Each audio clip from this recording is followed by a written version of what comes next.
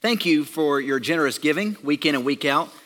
I'm just praising the Lord lately. The last 3 years or so, He has provided abundantly. And, you know, we finished the year in a strong surplus once again. I believe that's 3 good years in a row. And we're in a sweet season financially. So thank you for your generous giving and excited about what God has in store in the weeks and months and years to come. Colossians 3 is where we are, verses 9 through 17. So please turn there. And we'll look at the ESV translation.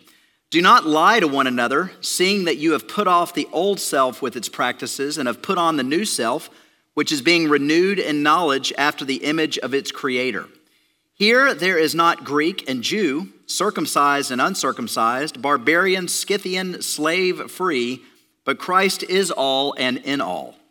Put on then, as God's chosen ones, holy and beloved, compassionate hearts, kindness, humility, meekness, and patience, bearing with one another, and if one has a complaint against another, forgiving each other.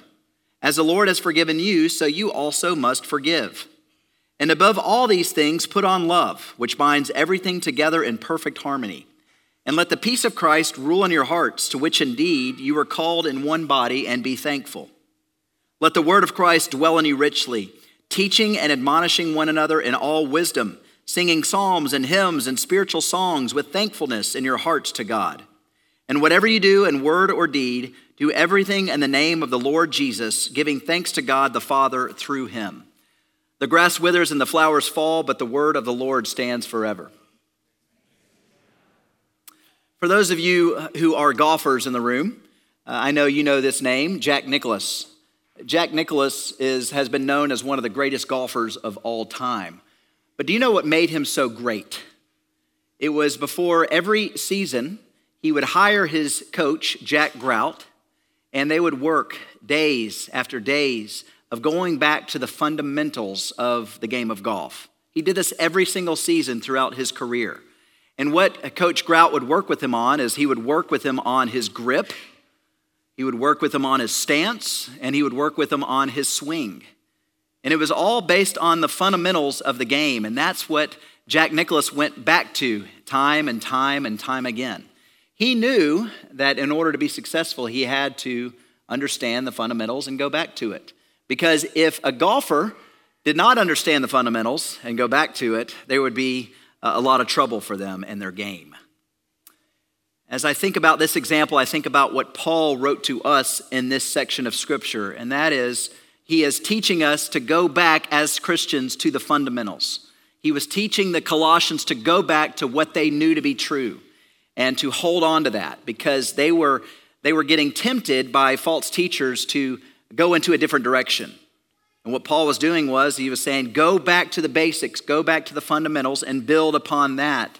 And that's where you will grow as a Christian. You will grow in your Christian living. And what are the fundamentals that Paul gives us in this section? He gives us 4 of them. He tells us to embrace 4 things: to embrace our new identity, to embrace our new community, to embrace our new wardrobe, and also to embrace our new playbook. So the first thing we are to embrace as Christians in order for us to grow in our faith is to embrace our new identity in Christ. Verses 9 and 10, do not lie to one another, Paul said, seeing that you have put off the old self with its practices and put on the new self, which is being renewed in knowledge after the image of its creator. Last week I talked about how we are to put off the old self, our non-believing self, because when we were non-believers, we were dead in our sins. We were hopeless and helpless apart from God's mercy. We were on the track to hell. We were on the track to death because of our sins. But God, who is rich in mercy, he is the one who changed us, and he set off our old self, and he put on us a new self, a new identity, and that identity is found in Christ. It reminds me of that of a butterfly. You know, when a butterfly emerges out of its cocoon, it's like a worm-like cocoon that it gets out of. And it burst out of this cocoon into a whole new beautiful butterfly. That's the image that Paul is trying to get to us and at us. He's trying to say, you are a new image in Christ. Tear off the worm-like cocoon that has defined you. You are now defined by Jesus himself. But here's the thing I want you to understand here. We did not decide to change ourselves. God supernaturally was the one who removed the worm-like cocoon on us. He is the one who completely changed us. And verse 12 makes it clear who was the initiating power behind this metamorphosis or new birth. Verse 12, Paul said, believers are God's chosen ones, holy and beloved. So how do we grow in our faith? Well, we embrace our new identity. We grip firmly on our new identity. And our new identity is a Christian. It's Christ. But God is the one who changed us. Now, I'm a good Presbyterian, and I noticed that word chosen. Did you? Chosen. We are God's chosen people. You can't get around the word. You just can't. It's all over the Bible. God chooses those who are his. He adopts us who are believers into his family. He does it. We have nothing to do with it. We are God's chosen people. You see the word elect time and time and time again. You see the word predestined. Predestination's mentioned 5 times in the New Testament. 5. You see it over and over and over again. You just can't get around it. And my friends that try to get around it, I go back and say, what do you do with these words? They're here. It's got to mean something. Well, it means what it means. That God chooses his people. Why? Because he does. Because he chose to. He decides to. It's not anything that we've done. It's not who we are. It's only by his grace. We were dead in our sins. And God is the one who rescued us from our sins and our selfishness and our dominion. It's because of his choice. And many of us think, well, that's just so unfair. Well, the reality is if God was a fair God, we would all be in hell. But God is a God of mercy as well. And so he chooses his people to be his own. And so I want you to just let that sink in for a moment. If you are a believer in Christ, you've been chosen by God. You have been chosen. And not only did he choose you, he made you holy. Holy. We weren't holy one bit. We were dead in our sins. And the last time I checked, the sinful nature, you know what it does? It says, I want it when I want it. And I don't care what anybody else says. That's the way we were living, selfishly, sinfully. But God made us holy because he chose to do so. Nothing that we've done. It was him. He made us holy. And here's the beautiful reality. Why did he do all this? Because he loves us. Unconditional love. Plain and simple, he loves us. Let that sink in. And if you haven't embraced that reality, then what hope do you have? How are you going to grow in your faith? How are you going to fight the flesh that we talked about last week? It's not by just saying, I'm going to be better. No, it's by embracing your new identity and accepting the fact that he loves you. He chose you. He made you holy. And he didn't just make you holy. He's in the process of making you holy. Once he makes you holy, he helps you to continue to be holy, to grow in your faith and to grow as a believer. You're not left alone as you fight with sin. His spirit is literally implanted in you. He's with you and he helps you in the fight because you can't do it alone. So not only are you to grip firmly on your new identity, but as you're fighting sin, like we talked about last week, we talked about getting rid of the old and putting the trash can lid over the dirty diaper, not going back to it. I can't just tell you, just put the lid over it and move on. No, you have to have the Holy Spirit help you in this. And how does he help you? How does he help me? He helps you by displacing the old life that you were living and replacing it with something so much better. Displacing it and replacing it. So putting on something so much better than what you were pursuing at first, like Jim was talking about earlier. Sinclair Ferguson, he said it this way: unless we engage in the negative things, we will make no progress in the Christian life. There needs to be an ongoing negation of putting off the old. He said, how will you overcome your addiction with lust, as we talked about last week? It's not by tightening your fist and telling yourself to do better, but by the grace of replacement. Not simply by switching it off, You can switch off the images, but the thoughts still linger and lust remains in your heart. What needs to happen is you are to displace by fixing your mind on the privileges that are found in Jesus Christ, by filling your heart with the blessings that are yours in Christ, by flooding your life with the graces that Jesus is able to work in your life. So let me give you a couple examples. Do you remember that Zacchaeus guy, the wee little man? Well, Zacchaeus, his whole life before Jesus changed him, what did he do? He stole from people. He stole from people. He would tax people, and then he would tax them above and beyond what they were supposed to give. And that above and beyond that he taxed, he pocketed himself, and he took it for his own. He stole from people. Well, when Jesus changed his heart, what did Zacchaeus do? He stopped stealing. But he didn't just stop stealing. He displaced stealing, and he replaced it with something so much better. What did he do? He started giving freely. You remember the story in Luke 19? He gives out of the generosity of his heart. He's a whole new man. He's smiling. He's overflowing with joy. Why? Because he found something so much better. And he replaced his old selfish ways of living. He replaced it with something so much greater. It's better to give than to receive. To displace old selfish desires, replace it with something new. So if you're struggling, like we talked about last week, with sinful thoughts, what do? Well, you don't just say, stop thinking that way. Yeah, you got to stop, but what else do? You replace it with something better. So what would I encourage you to do? You know what I would encourage you to do? I would start reading Revelation 20 and 21 and start learning about heaven. Start saying, oh my goodness, this is where God dwells? This is where I'm going to be? What? This is amazing. And not only think about heaven, but also think about what God created now. I always tell people I love the months of April and October in East Tennessee. They're the most beautiful months and the weather's great. We are now October 1st, my friends. We're here in one of the best months of the entire year. Go outside and bask in God's glory of his creation. Be enamored by it. Be blown away with it. You'll replace your sinful thoughts and replace it with something so much greater and say, look at what God has done. Wow. So that's how this works. Again, you displace your old way of living by the power of the Holy Spirit. You can't do it on your own.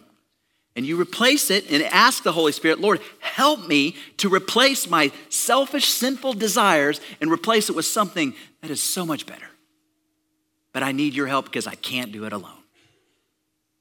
So how do we grow? We identify with our new identity. We have a firm grip on our new identity in Christ. You know, I mentioned you can't do it alone. You have the Holy Spirit who helps make you holy because you can't do it apart from him. But the other thing you have is you have each other. We have each other, a new community. We've got to embrace our new community. Verse 11, here there is not Greek and Jew, circumcised and uncircumcised, barbarian, Scythian, slave, free, but Christ is all and in all. How can you live the Christian life? You don't just embrace your own identity. That's a huge part of it. You embrace each other, your new identity, because we can't live life alone. We can't fight our sinful nature alone. We have to have each other. That's what helps us grow. That's what helps us grow. But here's the thing that was happening in first century. In the first century, there were so many divisions upon ethnic groups and upon social classes. And they hated each other. You know, Jews, they hated Greeks. And they wouldn't even go into a home of a Greek, a Jewish person. They would say, those people are uncircumcised. We're circumcised. We can't go into the Greek's home. And we can't eat the food that they prepare. That's how much they hated each other. Barbarians, they were known as people who were inarticulate, who had stammering speech, and they were known as their barbaric activity. But the Scythians were even worse than the barbarians. Josephus, he called the Scythians, he said, the Scythians delight in murdering people and are a little better than wild beasts. That's how bad the Scythians were. And the barbarians and the Scythians, they hated each other because they wanted to be worse than the other group. So they tried to one-up each other by being bad. And so they were all delighting on their distinctives. And they were saying, hey, we're a better people group than you because of these reasons. Paul is saying here, enough of these man-made rules. What Paul was saying here is, he's saying you've got to be one in Christ because Christ is all and in all.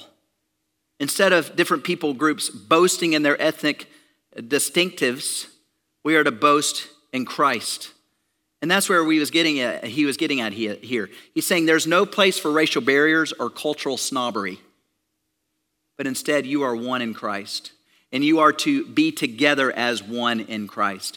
You know, this week on Thursday, we met as a group of pastors. There was about 12 of us pastors that met at a local church, and it was really neat to be together again. We hadn't met in several months. And it was neat because you had an EV-free pastor. The senior pastor at Two Rivers was at the table. You had a Sevier Heights pastor at the table. You had a non-denominational pastor at the table. Then you had a conservative, biblically minded Church of God pastor at the table. And then you had myself, the token Presbyterian, at the table. And we were all there just kind of talking about how do we impact the city together. And you know what was really neat at the end of it? I brought up, hey guys, what do you think about praying? Like, we need to pray together, or we need to have our churches come together or pray or something. And they said, you know what, Seth, what we want to do? We want to get together every month and just start praying together. We just want to pray. Pray for each other. Pray for certain topics in our community. Let's pray. And I said, genius. So I asked Mark Hoffman at Two Rivers, I said, Mark, can you host the next meeting? He said, absolutely.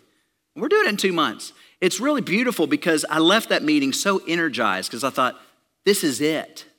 Like, we as pastors need each other. We as believers need each other. So let's set aside our distinctives. Instead of puffing ourselves up and saying, look at who we are, we say, you know what? We're in Christ together. Let's work and serve and pray together and love together because we're in the fight together. How do you grow as a believer? You don't just embrace your identity. You embrace one another and you say, help me in this fight. I can't fight my sinful flesh alone. I need somebody to help me. I desperately need another believer. Help me. So if you don't have another Christian friend that's helping you in your faith journey, grab them today at church. You know, call somebody this afternoon and say, hey, I need you. I need you because I can't do this alone. So the first two things that Paul gives us and how to grow is embrace the new identity, embrace the new community. The third thing he mentions is this whole new wardrobe. You know, believer in Christ, we have a dress code. We have a certain dress code, and Paul gives us the dress code that we are to follow. And he gives us layers of clothing. You know, when I get cold, I'm usually hot-natured because I sweat all the time, but when I get cold in the winter, I layer myself up, just like you do. You know, you put on your shirt, then you put on another shirt, then you put on a coat. Some ladies I know have like 5 layers sometimes in the winter just to stay warm. But you do that to keep yourself warm. You put layers on top of layers. That's what Paul is doing here with his new wardrobe. He's saying, I want you to keep adding to the layers. And here's your dress code. The first thing you put on is that of compassion. Compassion, it is the Greek word splanknon, which means bowels of mercy.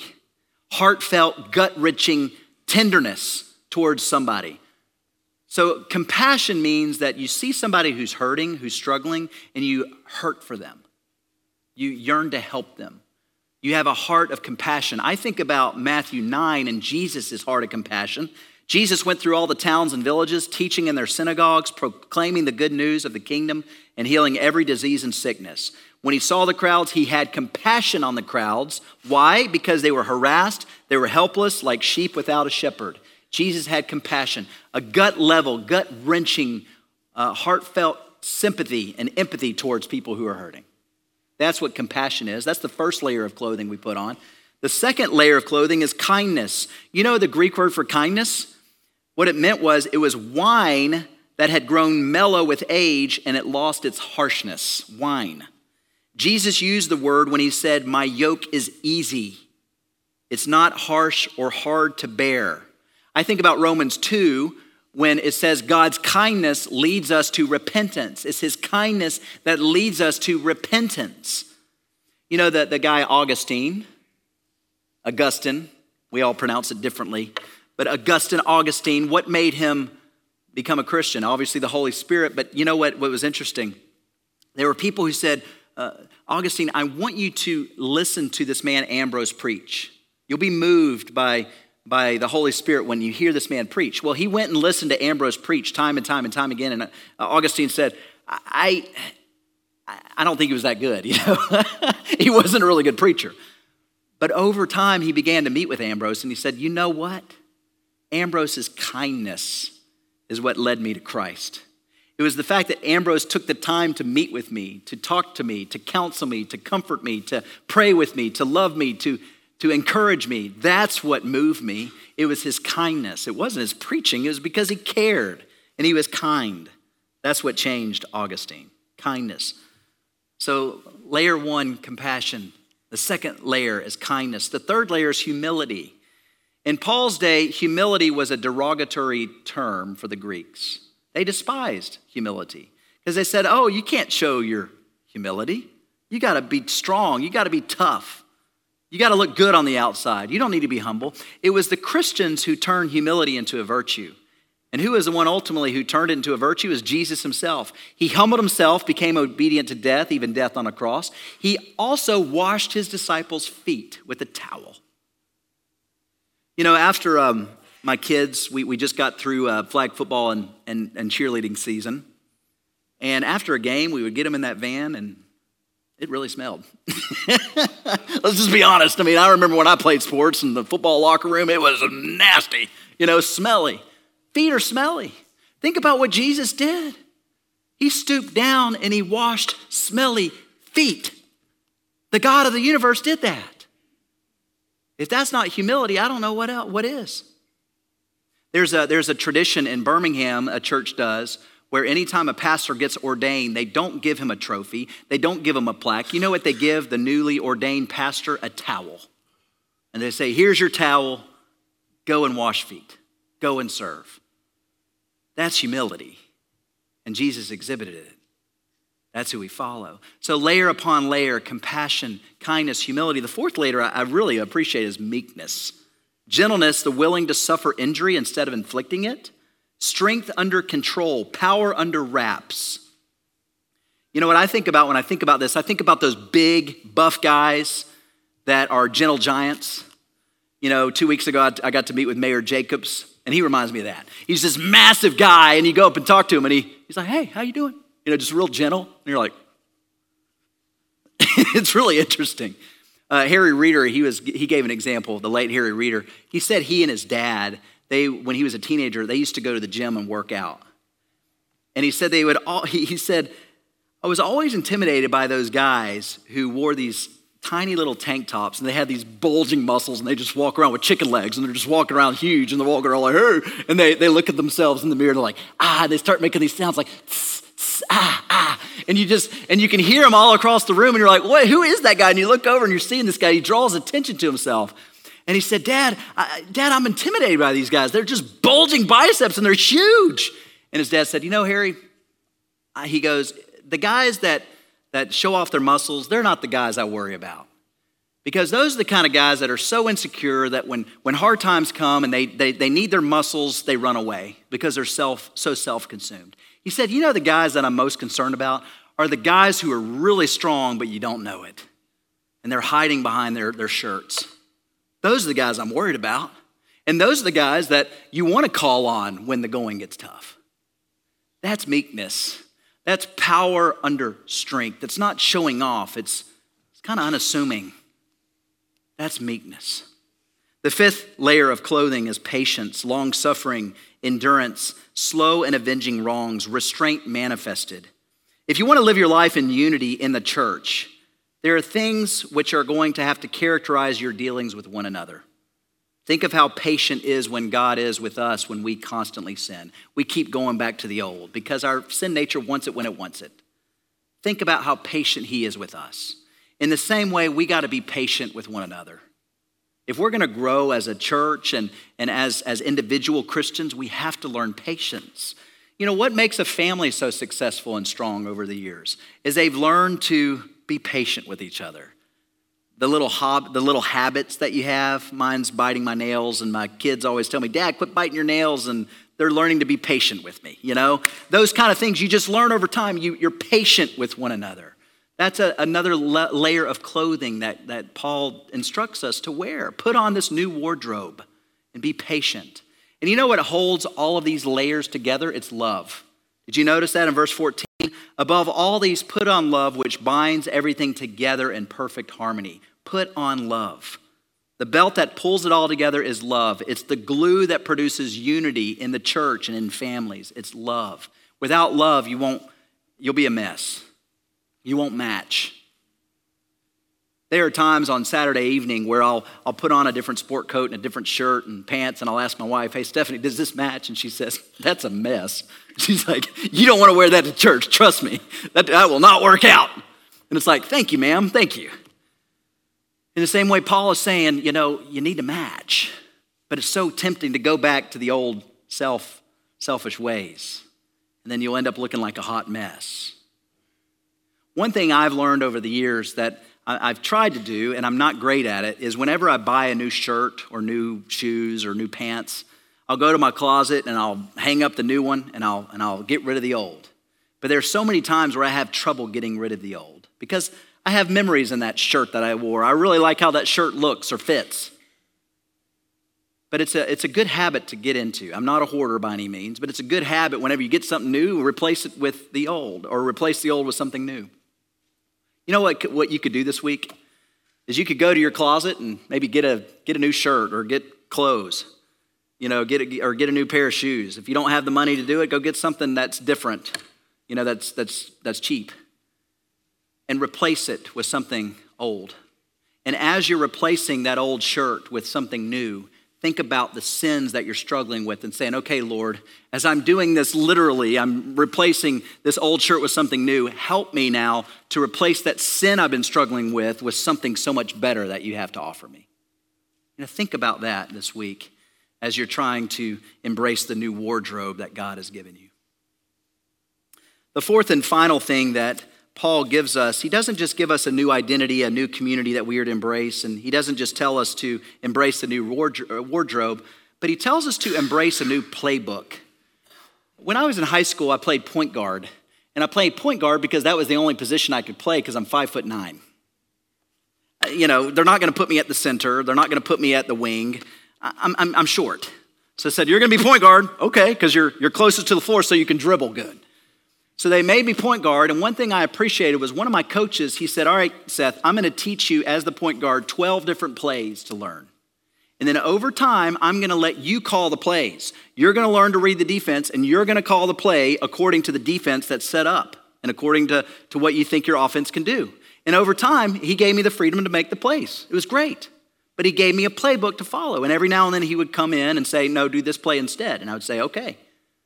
Paul gives us a playbook to follow in these last verses. And I just want you to hang tight with me for these 4 minutes left. The first play he gives us is forbear and forgive. Play number 1, forbear and forgive, bearing with one another. And if one has a complaint against another, forgive each other as the Lord has forgiven you, so you also must forgive. Everyone here is on a journey of grace. None of us have arrived and none of us will ever arrive until we get to heaven. That's our arrival. We're all on a journey of grace. So we've got to learn to forbear with one another. One pastor said, forbearance gives latitude to the failings of other people. It gives latitude. We're all going to make mistakes. We're all going to sin. We will hurt each other. I will hurt you. Hopefully unintentionally, but there will be times I'm sure I'll hurt you. You'll hurt me. We've got to learn to forbear. That's what families do. And then as we forbear, we forgive. We forgive, Ephesians 4:32, be kind to one another, tenderhearted, forgiving each other, just as God in Christ has forgiven you. Forgiveness does not come natural to any of us. But here's the thing, God calls us to forbear and to forgive. That's the first play that we are to do. The second play is peace and thanksgiving. Verse 15, let the peace of Christ rule in your hearts, to which indeed you were called in one body, and be thankful. Peace, an agreement. We're at peace. At one point we were at war with God, but now we're at peace with God because of Christ. You know what Paul says here, let the peace of Christ rule in your hearts. I'll give you another sports analogy. You know where the word rule comes from in Greek? Umpire. Everybody knows what an umpire does. An umpire in baseball calls the shots. He says strike or ball. He says you're out. He says you're ejected from the game if you're going to get in my face. That's what an umpire does. So what is Paul saying here? He's saying here, let the peace of Christ be the umpire, the final word, the arbiter for you in your life. And as you are at peace with who you are in Christ, And as you are at peace with others, you will live a life of thanksgiving. They go hand in hand. Have you noticed that? A few weeks ago, I was talking to Jim Cofield, and he said, Seth, the 5 years I've been here now, he said, the one value that I see here at the church as a staff and as an elder board in church is peace. We value peace here. And I agree with them. We do. We don't like drama. We don't like messiness. We know we're going to be messy and we can enter the mess, but we want peace. We don't want division in the church. We want peace. We want harmony. And when we have peace, we overflow with thanksgiving. So play 2 is peace and thanksgiving. Play 3 is Bible reading and Bible sharing. Verse 16, let the word of Christ dwell in you richly. The word dwell means to make a permanent home. So is the word of God permanently dwelling? Has it found a home in your heart, or is it just an infrequent visitor? You know, play number 3, the play number 3 is Bible reading, let the word of Christ dwell, make a permanent home in you, so that you can share it with others, teach and warn others about sin that we fight. And the fourth play is to sing and praise. Singing psalms and hymns and spiritual songs with thankfulness in your hearts to God. Whatever you do in word or deed, do everything in the name of the Lord Jesus, giving thanks to God the Father through him. That's the fourth play, is to give praise and thanks. You know, when you're at an athletic event or a concert, you're singing, you're yelling, you're dancing, you're moving. Why do we sing here every Sunday? We don't sing just because we sing. We sing because we are to express our inner thanksgiving to the Lord. We burst out and sing and song, and we praise the Lord. That's why we sing every Sunday. And Paul tells us to sing psalms. He's saying go back to the Psalms and sing. He's saying to sing hymns. You know what hymns were? They were new expressions of praise to God. That's why we even sing new hymns today. Not just the old hymns, they're great too. New and old, that's why we do both. Spiritual songs are testimonies that are expressed in song of what God has done for us, like Revelation 5. A spiritual song is a testimony of God's grace in our own lives. That's why, again, we sing even newer songs and older songs, because it expresses what God has done for us. That's why we sing. So how do you grow in your faith? You sing. And as you're singing, you're praising the Lord. And whatever you do, whether word or deed, you praise the Lord. And you thank him for what he has done. That's the playbook that God has given us. And if one play is not working well for you, try another play and try another play. That's the beauty of the Christian life. That's the beauty of the Christian life, is God gives us so many things to reflect upon and ponder and to even try. You know what made Jack Nicklaus so great is not only did he meet with his mentor on a regular basis, but he practiced. He practiced that grip. He practiced that stance. He practiced that swing. In the same way, that's what it means to be a Christian. It takes practice. And it's a daily grind. And it can be exhausting. It can be hard. But the reality is we've been given a new identity, a new community. We've been given a dress code, a wardrobe to follow, and we've even been given a playbook. And so keep these things in mind this week as you continue to live this Christian life.